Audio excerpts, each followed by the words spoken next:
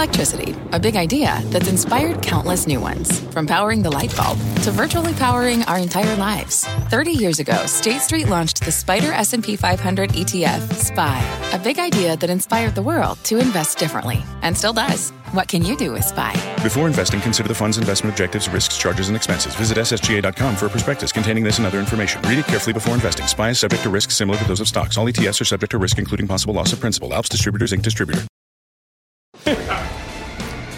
Fast Money starts right now, live from the NASDAQ market site overlooking New York City's Times Square. I'm Melissa Lee. Our traders on the desk are Tim Seymour, Steve Grasso, Karen Feinerman, and Guy Adami. Tonight, a $33 billion energy deal. Chevron buying Anadarko Petroleum, and the match could be about the whole sector on fire. We've got those details, but we start off with today's market rally. The Dow surging nearly 300 points as better than expected earnings from JP Morgan and strong data out of China give investors a sense of euphoria. And here are the words that helped spark today's rally from JP Morgan CEO Jamie Dimon. If you look at, the American economy, the consumer's in good shape, the balance sheet's in good shape, people going back to the workforce, companies have plenty of capital expenditures are still up year over year. There's no law that says it has to stop. We do make a list and look at all the other things, geopolitical issues, lower liquidity. So there may be a confluence of events that somehow, causes a recession, but it may not be in 2019, 2020, 2021. And just like that, everything is awesome again. The S&P 500 about 1% away from all-time highs as we head into earnings season, the depths of it, where expectations are low, the Fed's on hold, even as the economy remains in good shape. So is everything really awesome again? What do you buy now, Guy? That's my favorite. It's become my favorite. It's your ringtone, I thought. And it's on my Spotify playlist that I created myself. Who sings it? Excuse me? Who sings it? The one you saw last night, Melissa Etheridge. Yeah. Anyway. Tegan and Sarah. I don't think everything's awesome, but to Jamie Dimon's credit, he didn't say this just today. He's been saying this for quite some time, and quite frankly, he's been right.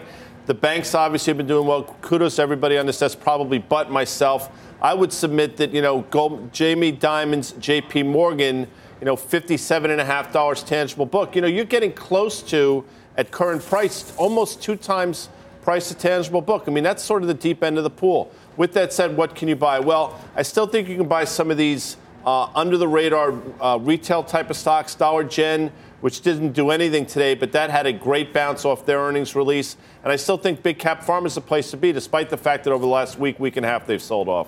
Is everything awesome? Everything's okay.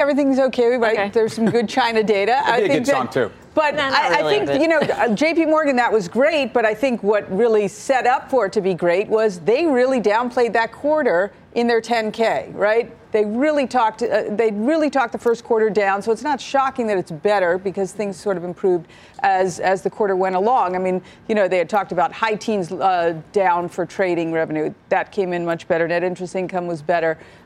Expenses were in line. So there's a lot of good things to like. Probably shouldn't have been at that price. So I'm very happy that it's trading up, but I think there's still room to run. I don't think anything that happened today is sustainable. I don't think China is sustainable. I don't think JP Morgan is sustainable. I don't think banks are sustainable. So everything is not awesome. But JP Morgan was my final trade yesterday because I think it's about positioning. I think it's about positioning. I think it's about emerging markets. I think it's about the trade deal. I think it's about a ton of things that are going on. I just don't think that they're sustainable, but I do believe that you can still buy energy and financials until this plays out. So look, everything is awesome. One of the problems is that everything actually seems awesome to everybody else as well. So look at the VIX. The thing that worries me is 1220 on the VIX, 12.2. That means everything is really awesome. There's no risk. There's nothing. There's no Fed. Dollar's weaker. You have decent growth out of the banks, record profits. And by the way, we also now have an energy sector, which indicates M&A is more is coming. And that means maybe more is coming for every other sector. So why isn't everything really, really awesome? Because I think that the bullishness amongst investors right now is probably getting a little bit euphoric. And if you look at relative strength indicators, if you look at these bull-bear indicators, again, we have a spread of almost 40 now on bull-bear. To put that into context, this is kind of through where we were in October in terms of bullishness. So what I still think, today's bank earnings were exactly what dare I say, I expect for the rest of the earnings period, there are a lot of people that don't think you're going to get anything. Mm-hmm. And in fact, you've got CEOs that are willing to get out there and talk about their business. Both these guys are mentioning positioning going into this season. I just wonder, Guy, we got the read from the banks strong. We also got the negatives out of Wells Fargo. If you really wanted to pick apart, they were saying that the economic indicators they see foreshadow an uptick in unemployment, and that's why they increased their provisions. And the expectations for banks in particular were so low going into the season. So how are we setting up for the rest, the bulk of the markets, the areas of the markets like the industrials, for instance? Well, that's people why are really looking at. Look, I think Boeing and Caterpillar are obviously two extremely different stories, but I think they're both very interesting, and I think they report next week, I think on the 24th. So if I'm looking for anything, it's Boeing and Caterpillar. Caterpillar, the poster child for global growth, and obviously what's going on with Boeing over the last couple of weeks. Again, I think earnings are fine. I don't think they're overwhelmingly fantastic. I just think, to Tim's point, the market's gotten so complacent. I mean, really, what's the difference between what happened towards the beginning to the end of December as opposed to what we're seeing now? You just had huge negative sentiment. Now you're just having the exact same thing the other way. The fact that the VIX closed at 12 today, to me, and the bar is set so low. Everyone was waiting for this earnings recession. Mm-hmm. So if you're going to have the earnings recession, then people were looking at going negative. And I think people look at an earnings recession as we're going negative on earnings, not that we're going to be slightly lower or their own EPS is only going to be up X percentage. So I think we got a little overly negative, to Guy's point. So you sound kind of bullish then.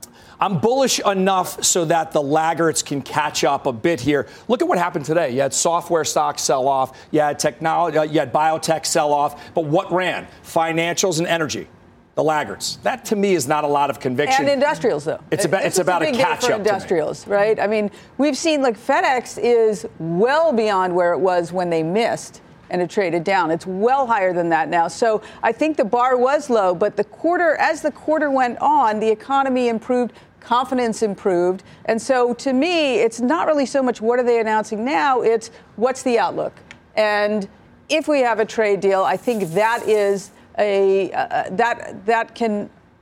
that can be the ballast to hold this. To Guy's point, though, in terms of what changed from the beginning of December to the end of December, the Fed changed. Of course, right? No, I know that. That was gone. And then in January, throughout this quarter, we had confirmation that the Fed is really on the sidelines. And so are we complacent, but for good reason, because the Fed is completely out of the picture and rates are so low? Yes. I mean, look, I don't think you fight central banks. It's the most important factor that markets are facing. And if rates stay low and central banks continue to prime the pump, there's plenty to go. Remember, also, we're coming back into the market for a lot of these central banks. PBOC is not done. I think China's got a lot more to do. And I think with a weaker dollar, you've got a lot of room for these resource trades that actually have underperformed in the last week. In fact, we had a little bit of a growth downward scare. Copper was down 2% a couple days ago. Freeport, all the steels. I bought some calls in U.S. Steel, a position I actually have slightly long. And I added some calls to it because this, to me, is a time when I think you're getting reaffirmation of global growth. And the export numbers out of China may be a lumpy, volatile data series, but you can't tell me they're not going to continue to be pushing it here. And we're starting to get, I know you love this term, Guy, some green shoots coming out of the European Union. If you look at industrial production this week, it was a lot better. Do you hate that expression? I don't like green shoots. I don't like Goldilocks. Goldilocks. It makes me crazy. Hump day. Obviously, Hump Day is and Turkey Day. Turkey Day. Yeah. I mean, we should actually do a list online. I think I'm sure many people would be fascinated Save it by for it. like 10. Maybe save it for the Twitter. Do you see green shoots coming out of Europe?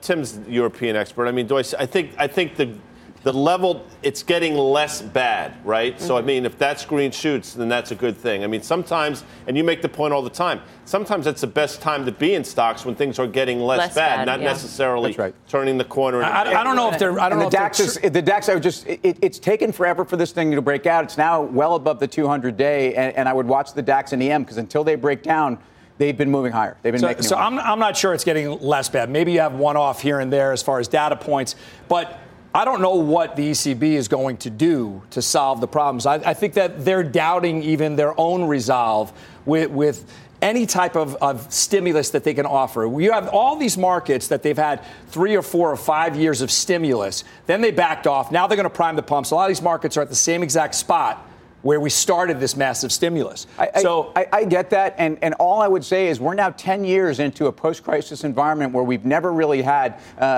substantial growth take hold. In fact, when we started to get it last year with global synchronized, we threw trade tariffs in the middle of it and botched it all down. So what's allowed markets to have the greatest bull market of all time? Central banks. Until this changes, I don't know why you even fight it. I really don't. I mean, it doesn't mean that we shouldn't be cautious of the risks, but this has been a painful move higher by this market for a lot of people. I don't want to get too options action-y ahead of options action. But Karen, you're known to hedge your position, and so I'm wondering, with the VIX at 12, are you doing that right now? I haven't yet, but I have to look, right? If I've done it in the low teens before, I have to do it here because I want to stay long what I own. And so to be able to sleep at night, I think you got to buy protection here. I hope that it goes to zero. I think if you look at the S&P out to September and summer, there's a lot of volatility ahead. There's no reason not to actually take an opportunity of the VIX at 12. It's interesting, and quickly. So Tim said something, and he's right. But my pushback would be, I think we've learned central banks can never normalize. They're not allowed to because the markets won't allow them to. If that's the case, can markets go up in perpetuity? Because that's effectively the calculus, and I can't believe that can take place. You don't think that if the economic data were hands down undeniably strong, that the markets would be able to normalize? The president talks about this being the greatest economy in the history of the. I mean, it's not my words. He says it is. Powell also said that he was going to raise rates. There was a 180 that was pulled, and that's what confused the overall markets. Powell had a different stance on the overall markets. He thought that the markets were on a much stronger footing, or else if he didn't, the markets or the economy? The economy, because that's what he's basing it on. So if he did not feel that the economy was on a strong footing, then he should have never spoken the way he did in early October. I think he misspoke. I also think that they were surprised at how inflation has been just non-existent. That's the I have a problem with that, too, though. I don't think you're telling me that there's no inflation, but I'm going to tell you we had a lot of PPI around the world again out this week. We had it in the United States. We're like 20 months above 2% on core PPI. We have inflation, okay? The measurement of inflation is totally screwed up because the bottom line is it's feeding straight through to the economy. Higher wages, we're hearing it about at restaurant prices. We're seeing it in the form of everything really other than buying, T-shirts at the Gap. So then what do you do with rates, though? What do you do with rates? Is he wrong to keep rates where they're at now? I wouldn't do anything with rates right now. Look, we don't have the U.S. economy printing anywhere near recession. We're at 2% here. I would let it ride. All right. The Dow's big rally today led by shares of Disney, hitting an all-time high after announcing the details of its new streaming service last night. Disney CEO Bob Iger sat down with our own David Faber on Squawk on the Street earlier today. We're going to continue to put resources behind them to create great programming. I think long term you have to put the consumer first. So if going all the way back to how this started, if we put Hulu and ESPN and Disney Plus into one product, the only way you can get these things is one, that's doing exactly what the consumer today doesn't want. Now, if there are consumers that want it that way, we'll give it to them that way. And hopefully, ultimately, in all three, one username, one password, make it really easy for them to do it in a discount. Shares of Disney posting its best day in nearly a decade off the announcement. Will the new streaming service live up to this hype? What do you do with an 11.5% gain on a product that it won't launch for years? I wouldn't do anything because people were looking for something to actually give Disney a reason to break out. Everyone that's had this issue with Disney, been trading in a range for a long time, you got your issue. And this was a catalyst. Whether you believe they're going to get to 60 to 90 subs by 2024 and that profitability will start to happen, really almost by 2023 and the spending won't be that negative. Look, this was a very important announcement for Disney and kudos to a couple of the analysts out there. Citibank was out there with that call. A lot of people missed this. And meanwhile, this has been telegraphed. Mm-hmm. I probably wouldn't chase it up here, right? As you said, this is a long time. But what to me was most interesting was contrasting their, release and their description with Apple and how lacking Apple was. I mean, just in details about what their product is. And then I also, if Disney is coming at this with everything and they're spending what they have to spend, it really makes me wonder, how does Netflix keep this valuation? Down 4.5% today. Down 4.5%. Which isn't that good. Because I don't think the numbers. I don't think people are going to go out. I think there's enough of the pie for people to have Disney, for people to have Netflix, and you don't see it in the polling data that people are going to drop Netflix. I'm not saying let's say that's I think they're going to have both. But they're only going to have so many dollars to spend per month. So part of the Netflix valuation is based on, you know what, their users are absolutely price insensitive. They can continue to hike price at will. I don't know that will be the case going forward. Definitely not the case. Guy. It's interesting. I mean, now on May, so we said it last night, above 120 is the breakout. Obviously, Tim just alluded to that. So it's broken out on tremendous volume today. We'll see. However, now you have Disney trading close to 21 times next year's numbers. That's a pretty hefty valuation given this announcement. And they report on May 8th. So the question you have to ask yourself is, do you take money off the table into earnings? Or to Tim's point, and I don't know the answer, or do you let it ride in earnings? But you have to know that it's coming, and it's coming soon. Coming up as earnings season kicks into full gear next week, there is one name the Chartmaster says could be the biggest loser. He will be here to explain what's got him so worried. Plus, Chevron and Anadarko setting the whole energy sector on fire with its $33 billion deal. And the traders will tell you what the next big energy deal could be. We are live from Times Square in New York City. Much more Fast Money right after this.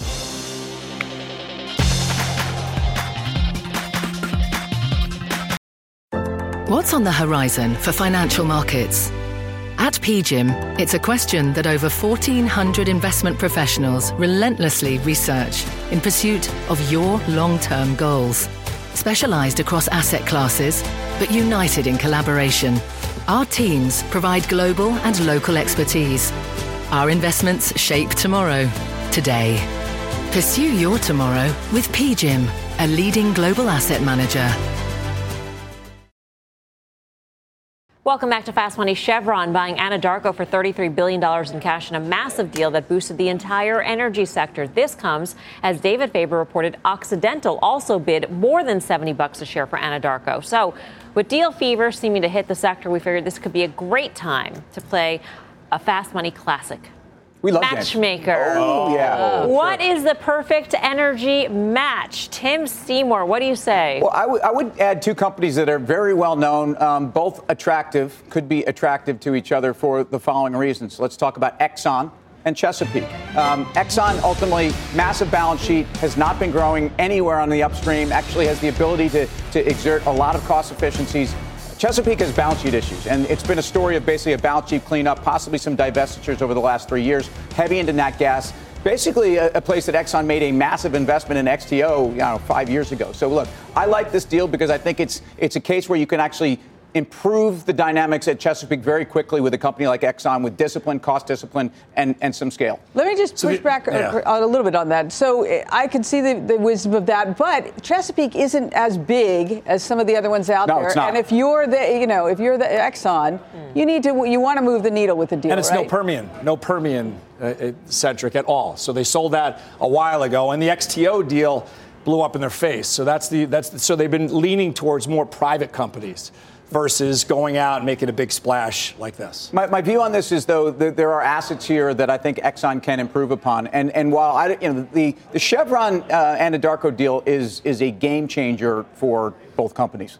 But I don't think you need to have that be for Exxon and Chesapeake. It is for Chesapeake. All right, next up to play this game. Chairwoman. Yeah. What's a perfect match? Exxon, I guess, making the rounds. Yeah. Slutty Exxon, right? And Pioneer.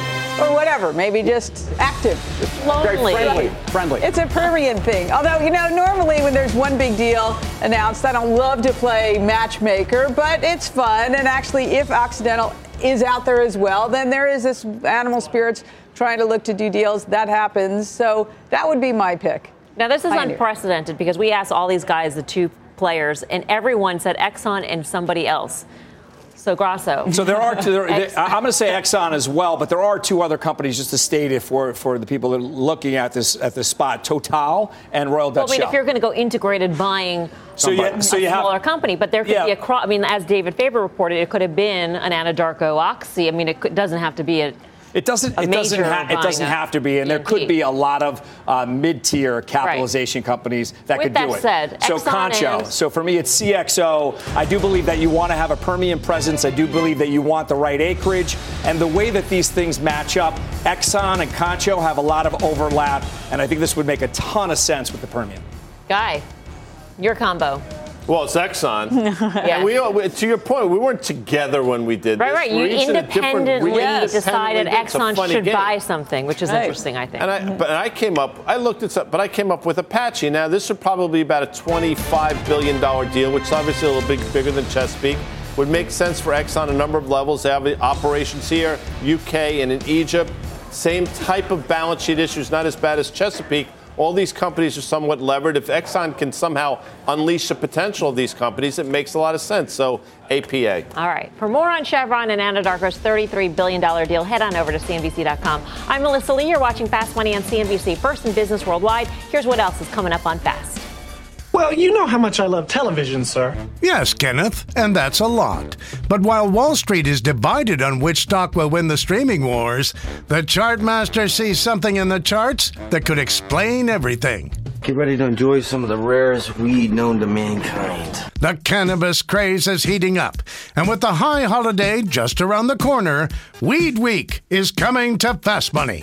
We'll break down how to profit from the reefer madness. There's much more Fast Money after this quick break.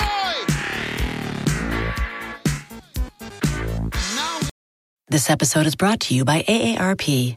10 years from today, Lisa Schneider will trade in her office job to become the leader of a pack of dogs.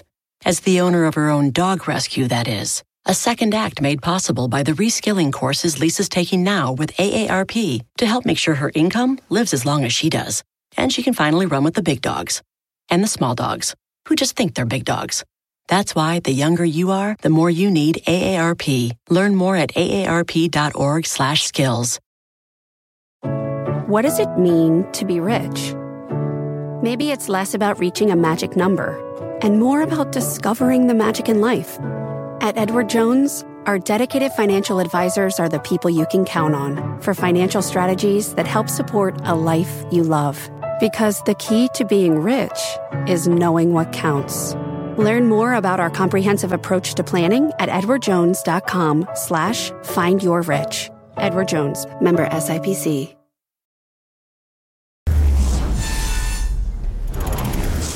Welcome back to Fast Money. Time for a major buzzkill on United Health. Shares dropping 5% today, 10% this week, and hitting a 52-week low after presidential candidate Bernie Sanders earlier this week doubled down on his Medicare for All bill, which would get rid of most private health insurance and create one government-run system. That's not the only healthcare company feeling under the weather today. Anthem, Humana, Cigna, all down on the news as well. Guy? I think UNH is one of the great companies out there. We've talked about this. This was basically a $300 stock in early December, I think, and you've seen the drop that it's had since then, all on basically all this chatter. Now, I think they're going to come out, I think, on April 16th and have a fantastic quarter, and you're talking about valuations that this stock probably hasn't seen in quite some time. So I'd be inclined to buy it ahead of this, and I think this is just a shoot first in terms of the stock, ask questions later. Yeah, I agree with that. I mean, we for years, ever since Obamacare was announced, there's always been the threat of Obamacare being dismantled, and this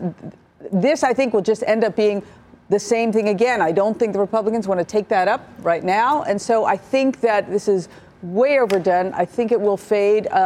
I think the earnings will be good, but I don't know if the street cares about that, but it seems way overdone to me. I think the only problem with this is I agree that the Republicans shouldn't on paper want to take this up, but this Medicare for All and with rebates trying to go directly to the patient, all these things are major headwinds for the entire space, and I do think it's a bipartisan issue. All right. Time for the final trade. That time. Wow. Tim. Yeah, so as if we didn't spend enough time on energy, I mean, I think ultimately, let me go back to Chesapeake, because I think this is ultimately a cleanup story that has started to already clean itself up, especially on the nat gas side. So whether it's takeout or not, I like Chesapeake. Grasso. I'm going to stick with the energy play. It's Matador, MTDR, Permian exposure. It's a lower cap stock. It's about a $2 billion market cap, Matador. Chairwoman. Yes, well, we just spoke about it, Anthem, which I do own some already. I'd like to buy more. I'm going to buy some options. So they report, I believe it's April 24th, and I think this is overdone. Keith? Can't wait to see all the guys here on set for options action in a few minutes. It's just it's highlight of my week. Got a lot of OA traders. They may not be here. Apache. They're going to need to be. APA there, Melms. Have fun with an empty desk. OA's up right after this. Stay here.